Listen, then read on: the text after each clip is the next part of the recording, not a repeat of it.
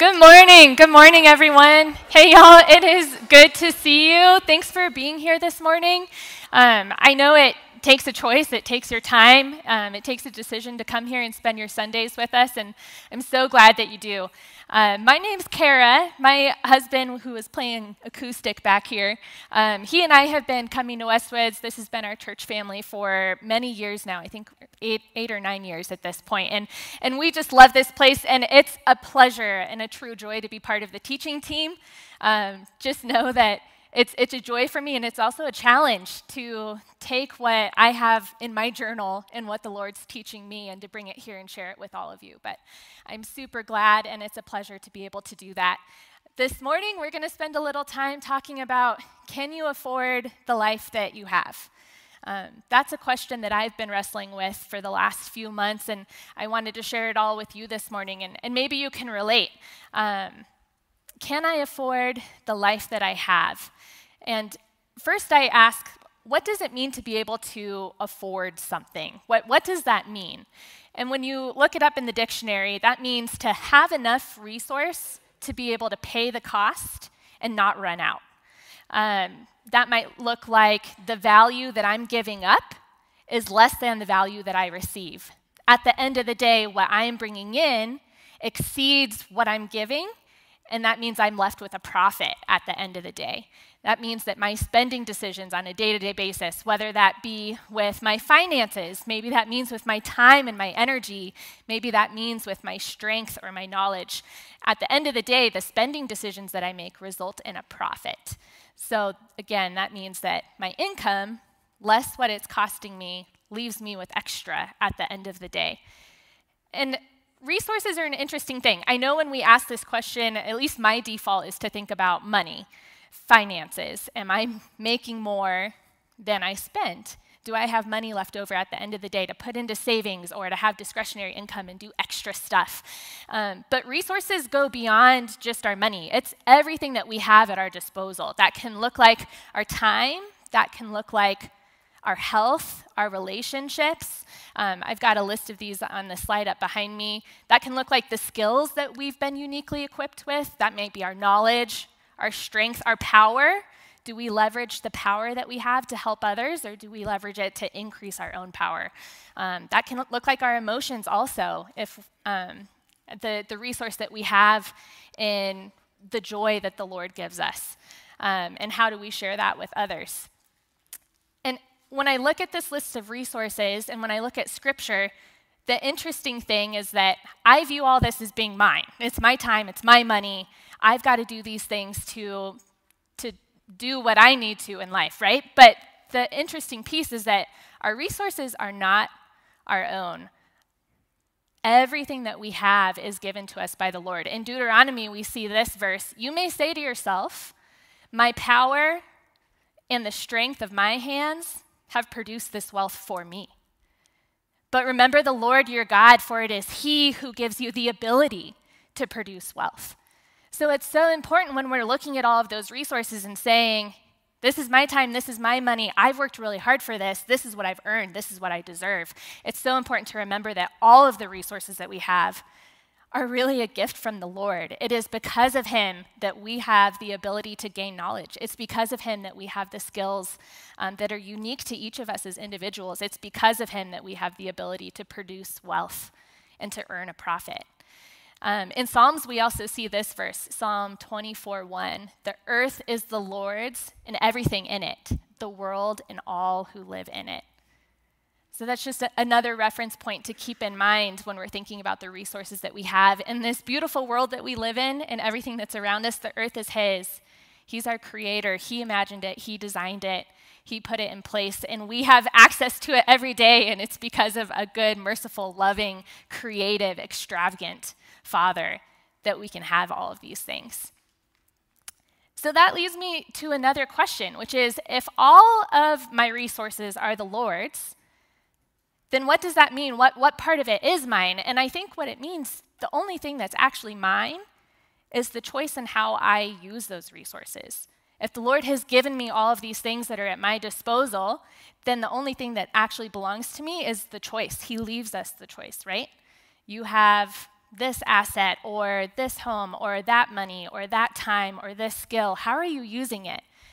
And that's where he's constantly inviting us in to partner with him for the kingdom, right? To use the things that he's given us to make the choice on how we spend it. I heard someone say recently that every spending decision is a spiritual decision. And that was used in the context of finances, but I think when we look at it in this context of all of our resources, it's still true. Every spending decision is a spiritual decision because everything that we have is the Lord's, and he's given us the choice in how we use it. So the first resource that I want to dive into a little bit deeper is money, which I know everyone in this room is going to cringe a little bit, I did not come to church this morning to talk about finances. But unfortunately for everyone else, I'm an accountant, and they gave me the microphone and the power of the slides today. So we're going to talk about this just a little bit. Like I said, my background is in accounting. My husband's background is in finance. So this topic is a little bit easier for us. I know it's not easy for everybody. And so just as we go through this, give me a little bit of grace. You all might recognize this meme. If not, it's Richard from Tommy Boy, and he's saying, my fellow nerds and I will retire to the nerdery with our calculators. And that's kind of how I feel talking about money with all of you. I'm just going to play the role of the nerd right now. But when we look at finances and when we look at money, it's so important, like I said, to remember that the wealth and the income that we earn is because of the Lord. He's the one who gives us the ability to be able to earn any kind of income, to bring anything in. And there's a really, really great class. So my husband and I, when we got engaged, decided as part of our premarital counseling to take a class called Financial Peace University. You've maybe heard of it. It's facilitated or taught by Dave Ramsey, and it's a 9-week program. It really teaches you to learn how to talk about finances in a personal structure. So we have college and career that have taught us how to be able to talk about other people's money. And then we took FPU, and that helped teach us how to talk about our money together, the money that the Lord blessed us with, and how to manage it appropriately. And it's a phenomenal class. We really enjoyed that. So when we look at, everybody get ready for the next slide. This is part of the accountant and the nerd that's coming out. There's going to be a graph. I know. Okay, so when we look at this waterfall graph, I know this doesn't speak to everybody, but the Lord can speak through a good waterfall graph, okay? So this is a waterfall graph. What we have on the left side over here are all of the ways that we can bring in money. So just hypothetically, I might have a small business and some business earnings. I might have a side hustle selling lemonade at the end of my driveway on the weekends. So I'm going to bring in some money from my side hustle. I might have a garage sale and sell off some extra stuff that I don't think I need anymore. And I've got my paycheck at the end of the day. So in the middle, this is my total income. I've got $50 of income. Then I have costs. So the first category being giving, we believe that it's really important to take the income that we're earning and give some of it back through offering to the church, through nonprofits that we're really passionate about, through helping others in our sphere of influence that are going through a hard time. So we've got giving, we've got our basic needs, that's our food, our housing and utilities and clothing. And then, if you're a true Colorado native, you know that tomorrow's Game 5 of the Nuggets NBA Finals. So obviously, I'm going to spend some money and go to the Nuggets game. Just kidding. Those tickets are crazy expensive. So I don't know if anyone's actually, this is my hypothetical world. And at the end of the day, I'm left over with profit. I've got money. If you're taking FPU, they say you should give every single dollar a name. So that might mean my $20 left over is going to savings. It might be going to investments. Maybe there's other discretionary things that I want to do because I've got leftover money, and that's great. And some of you are like, Kara, that is pie in the sky. Nobody's finances are that easy. You can't go to the Nuggets game and have profit left over. So I want to invite all of you. We're going to be facilitating a Financial Peace University course here at Westwoods this fall. It's been a couple of years since we've done it. And so if you're a student and you're like, hey, I really want to get a handle on how to structure my personal finances for going through school and getting out of school. If you're newly engaged, I highly recommend it. Again, Luke and I did it as part of our premarital counseling. It's wonderful for giving you and your future spouse a common language and get you comfortable talking about money, because money can be kind of an intimate conversation.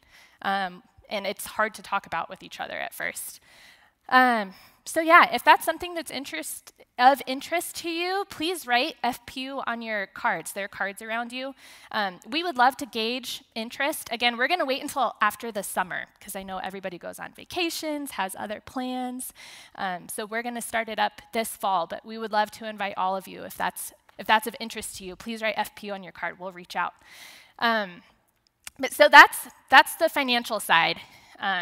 And one of the questions I had in my journal as I was thinking about finances and all of the other resources I have available to me, I also wrote down, have I prepared for the life that I have spiritually with the same urgency and level of priority that I've prepared financially? Again, finances come a little bit more easily for me. That's how my brain is wired. But I don't know that I've spent the time with my other resources, that I've prepared for those other things in the same way, with the same urgency and the same level of priority as I have financially.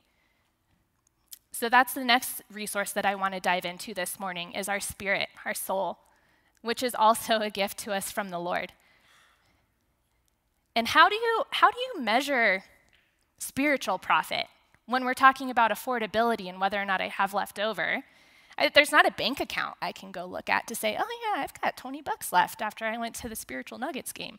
There's not that same structure. There's not that same process in place. I don't have that same common language that I can sit down and talk to my spouse about and evaluate my incomes and my expenses. But this is something that I found. I'll ask you all to grab your Bible that's around you and flip to this one with me, because we're going to mark it up a little bit. 2 Timothy. And if you're using the Bible that's in the chairs around you, it's page 833. And by the way, if you don't have a Bible at home, or if you like this one and you're going to take notes in it today, please feel free to take this Bible home with you. It's yours to keep if you would like it. But we're going to turn to 2 Timothy, page 833, verse 16. All Scripture is God-breathed and is useful for teaching, rebuking, correcting, and training in righteousness, so that the servant of God may be thoroughly equipped for every good work. I'd love for you guys to circle the word useful. I've got it on the slide up behind me, but the version that I have at home, it's a slightly different translation of the Bible. The way this verse reads actually says, all Scripture is God-breathed and is profitable for teaching, rebuking, correcting, training in righteousness. So I've circled up useful, and I've just drawn an arrow and written in the margin profitable in my Bible. Profitable, so that the servant of God may be thoroughly equipped for every good work. So what that's telling me is that spending time in Scripture which is God-breathed, anytime that I'm doing that, anytime I'm spending time in my relationship with the Lord, I'm going to earn a profit. The cost that I'm giving up, maybe it's my time, maybe it's doing something else that I wanted to do today, the time that I am spending in Scripture is profitable. I will end up with more than what I had to give. There's another verse in Romans when we're looking at, hey, what do these spiritual things look like? I want to point out our spiritual gifts. Romans 12. If you want to flip there with me also, page 790, so it's just a few pages before 2 Timothy, starting at verse 6. We all have different gifts according to the grace. Grace, by the way, is when I get what I do not deserve. Grace is the Lord giving me gifts that I didn't earn. There's nothing I could do differently to get more of or less of. It is simply a gift from our good and loving Father, grace. We have different gifts according to the grace given to each of us. If your gift is prophesying, then prophesy in accordance with your faith. If it is serving, then serve. If it is teaching, then teach. If it is to encourage, then give encouragement. If it is giving, then give generously. If it is to lead, do it diligently. If it is to show mercy, do it cheerfully. So I know that all scripture is God-breathed and it's useful for teaching, rebuking, training in righteousness. And I know that the Spirit gives all of us gifts when we are uniquely equipped to do every good work. And those gifts can look like prophesying, encouraging. So I'm going to take our financial waterfall and give us a spiritual waterfall. For me, it helps me quantify and visualize it this way. So another graph. It's the exact same waterfall we had before, but the things that I will be getting value from, or what I'm offering and I'm receiving income from in exchange for, teaching, rebuking, correcting, prophesying, giving, leading. Those are all the things that we'll see on the left side of our waterfall chart, how we're building up spiritual income. And then we're going to have costs. We're going to have time. We're going to have money. I've got a column over here called "The World is Rough." There's just hard stuff out there. It might be scary things in the news. It might be really hard situations at home or with personal relationships. Those things can be a draw on our souls and on our spirits. And so that's in there as a cost. But I want to remind you that Scripture, God-breathed, useful, it's profitable. At the end of the day, we should be left with some spiritual profit, right? If what this says is true, that the time I'm spending with the Lord is profitable, that means that the value is always going to exceed the cost. But I think it doesn't always feel that way, right? Sometimes it's not always the case. How do I know? How do I know if I've got spiritual profit out at the end of the day? I think it takes some intentional time with the Lord. It takes looking in the mirror a little bit and asking Him, how do I measure this? How am I with God at the end of the day? I think there's one way we can try to quantify it, which is by the fruits of the Spirit. In Galatians, if you guys want to flip with me there also, this is Galatians 5, page 813, starting at verse 22. The fruits of the Spirit. When I think of fruits, that means the things that I'm producing. It's what you can see evidenced from my life, the things that are tangible. The fruit of the Spirit is love, joy, peace, forbearance, which also means patience, kindness, goodness, faithfulness, gentleness, self-control. Against such things there is no law, and those who belong to Christ Jesus have crucified the flesh with its passions and desires. Since we live by the Spirit, let us keep in step with the Spirit. So when I'm trying to sit down and check in with God and say, how am I doing? Where am I at? It's not in a scorecard kind of way. I'm not saying, hey, God, give me a grade at the end of the day. This is day-to-day living, and how is my spirit?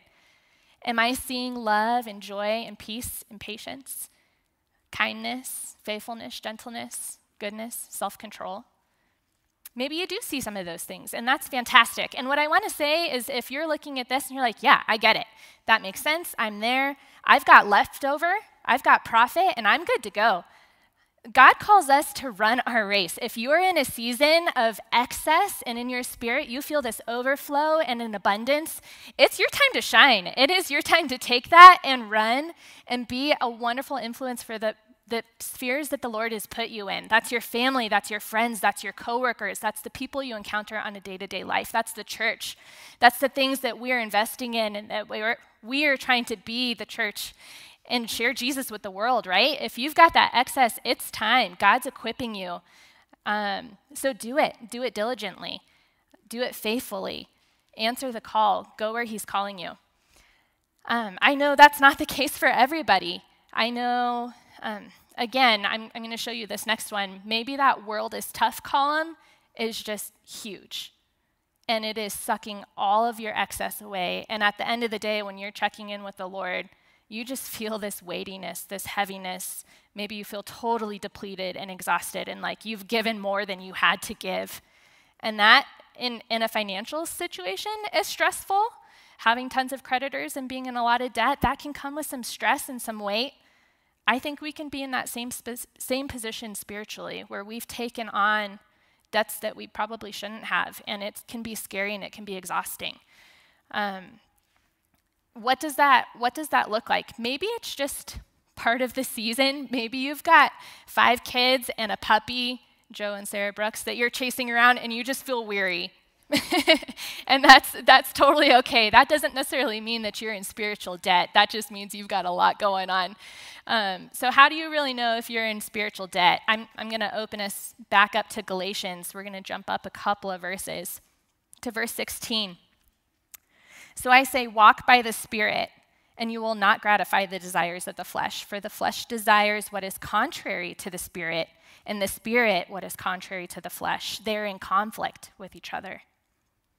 Verse 19, the acts of the flesh are obvious: sexual immorality, impurity, debauchery, idolatry and witchcraft, hatred, discord, jealousy, fits of rage, selfish ambition, dissensions, factions, and envy, drunkenness, orgies, and the like.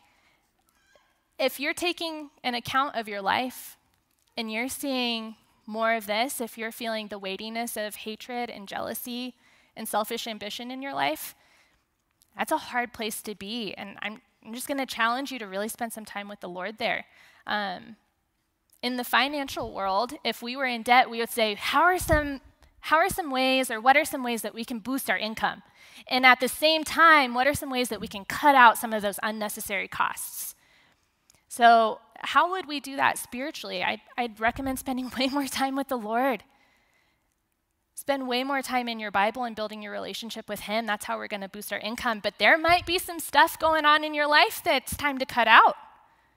And that can be hard to do. It's hard to identify those things and trim them out, but I think that's going to be important for us to get back to a place of having some spiritual profit. And that's going to be up to you guys. And by the way, no one's perfect. It can be hard to do, it can be challenging to do, and none of us do it perfectly, and that's okay. And I think there's another situation. Maybe you're looking at that list and you're like, everything's gone. That column for the world is rough, and the weightiness of what's going on in the world, maybe all that stuff is totally out of your control. And you're sitting here saying, I am right with God. I've been doing everything that I'm supposed to do. I know and I trust Him for everything, and yet I have nothing left at the end of the day.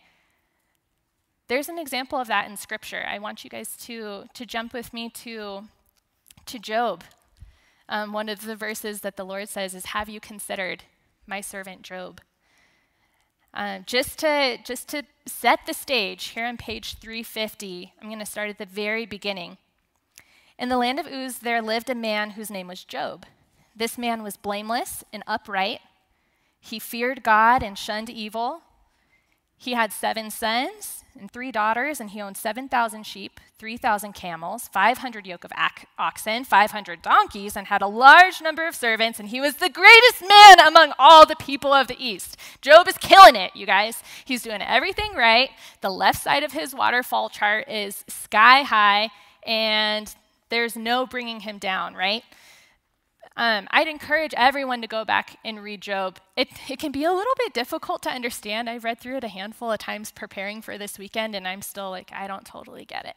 But the summary section at the very top of the chapter is really, really helpful for getting the point across. But what happens to Job is he ends up losing absolutely everything. First, all of his animals, then his children, his family's completely destroyed, and he's got nothing left as far as assets go. And then beyond that, he then loses his health, and he is dying on the side of a street, and some friends try to come in and console him, and they're like, hey, dude, you probably screwed up somewhere. Like, you need to get right with God. You've been doing some bad stuff. And Job is like, I didn't do anything wrong. And we know that from Scripture because the Lord says, Job is an upright man. He is blameless. He fears God and shuns evil. God says that about Job. So we know Job hasn't actually done anything wrong, and yet he has lost everything you could possibly lose. And he is on his deathbed on the side of the streets, shunned by society, just crying out to have a hearing with the Lord. He says, here I am. I don't understand what's happening, but I know that God is good. And I know that his understanding far surpasses mine, and I just want to be able to talk to God and understand what's going on. He was left asking this question of, can you afford the life that you have? And I think the really, really simple answer when we are asking, like, I'm going to strip away everything else that we've talked about already. When you ask, can you afford the life that you have? The really simple answer is just no. No. And if I were all of you, and like I asked myself, wrote it in my journal, like, why did I just spend all this time telling you about how to boost your income and decrease your expenses if at the end of the day the answer is just no? You can't afford the life that you have. I want us to consider Job. The resources that we have are a gift from the Lord, and when we have those resources, every spending decision is a spiritual decision. But what happens when all of those resources go away? They aren't actually in our control. They're not actually ours. If they go away, and not because we've done anything wrong, right? The most important resource that we have left is our salvation. It's our relationship with God. And this is an option that we have that Job didn't necessarily have in the day when he was on his deathbed just crying out for a hearing with God. You guys, God already paid the highest price. When life got too heavy and we couldn't afford any of it, God paid the ultimate cost. He's the only one who can afford any of it. He sent his perfect, blameless, upright, only Son, Jesus, who paid the ultimate price to wipe out all of our sins, to wipe out all of the weight of the world. And at the end of the day, when everything else is gone, the most important resource we have is our salvation. If all of my resources are the Lord, the only thing that's actually mine is the choice in how I use those resources. So the resources that you have today, the ones that the Lord has gifted you, by no accord of your own, right? Like, it's not perfection. It's not grit your teeth and try harder and just get through, because these resources are gifts of grace. We're getting things that we don't necessarily deserve. The spending decisions that we make today, this is what I want us all to understand. The spending decisions that we make are spiritual decisions, and it's not about today. The spending decisions that we make are about eternity. And where you spend it is really, really important. Pray with me. Lord, thanks so much for this day. Thanks so much for this group of people. Thank you for giving us the freedom to choose and for making yourself available to us when we have questions. Lord, I ask that you would just continue speaking through this week. And as we go to make choices, that we would check in with you, Holy Spirit, that we would check in with you. Help us to recognize that those spending decisions that we make are spiritual decisions too. Thank you for the grace that you give us to mess up. Thank you for always calling us back and for loving us no matter what. We love you, Lord. In your name we pray. Amen.